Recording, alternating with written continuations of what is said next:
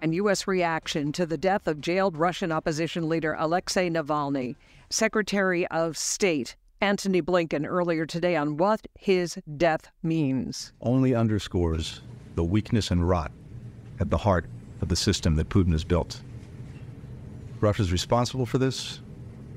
We'll be talking to the many other countries concerned about Alexei Navalny.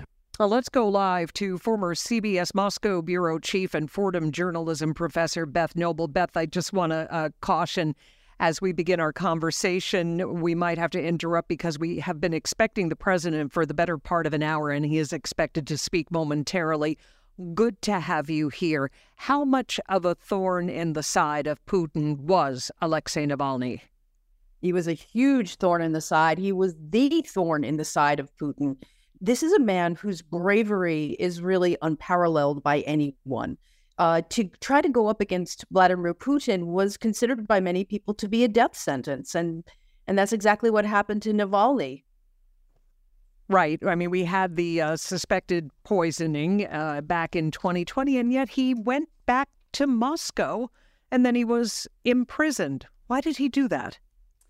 Well, Navalny spoke extensively about why he was going back. He said that basically he just could not stand by and watch what was happening in Russia from the sidelines, that the only way that he could hope to make any change in the country was to be there.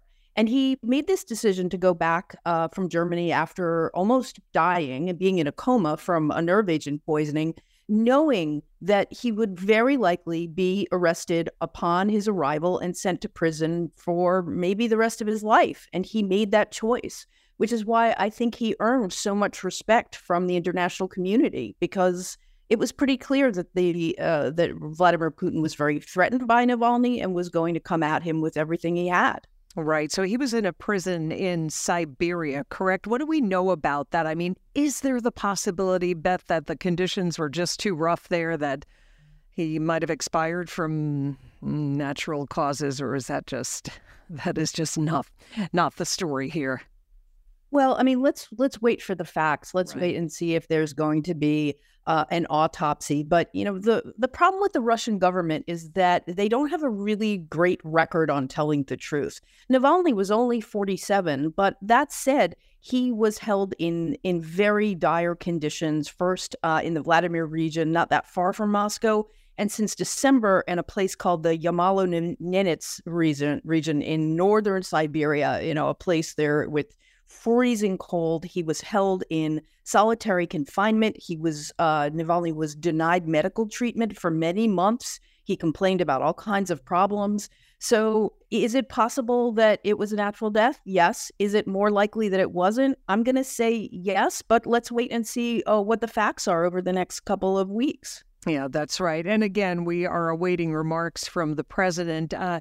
Beth, we've heard strong condemnations thus far from the Secretary of State Blinken, also from Vice President Harris at the Munich conference. But is there anything the U.S. can really do if it's true that Putin played a role in Navalny's death?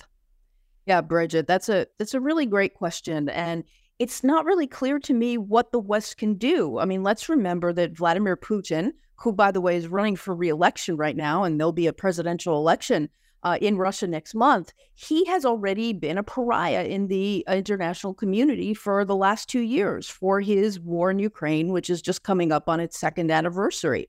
So the West has Russia and Putin and his supporters under sanctions.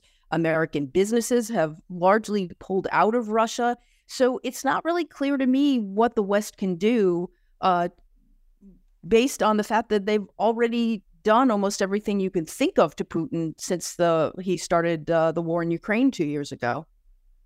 Right. And does this, the U.S. is being watched, of course, for its reaction. The words, Beth, so important because anything the U.S. says about Putin, of course, has repercussions for Ukraine. Yes, it does. And this is coming, at a critical time for Ukraine in terms of whether the United States Congress is going to authorize the aid that Ukraine is counting on to try to keep that war going. I mean, I think it's widely accepted that the reason that Ukraine has been able to hold off the Russian army for 2 years is because of the military support and help that they've gotten from the U.S. and from many other members of the international community, particularly the Europeans. And so this is really a critical time for Ukraine as this aid works its way through Congress. And let's face it, President Biden also has said that Navalny is under the watchful eye of America and the Western community, and that there would be repercussions if Navalny were to die in prison. And now we're going to have to see what President Biden has to offer on that front. Yeah, Beth, and we are going to see and listen to what the president has to say. Beth Knobel, we thank you so much for your comments there, joining us. That was CBS News former CBS Moscow Bureau Chief Fordham journalism professor Beth Knobel.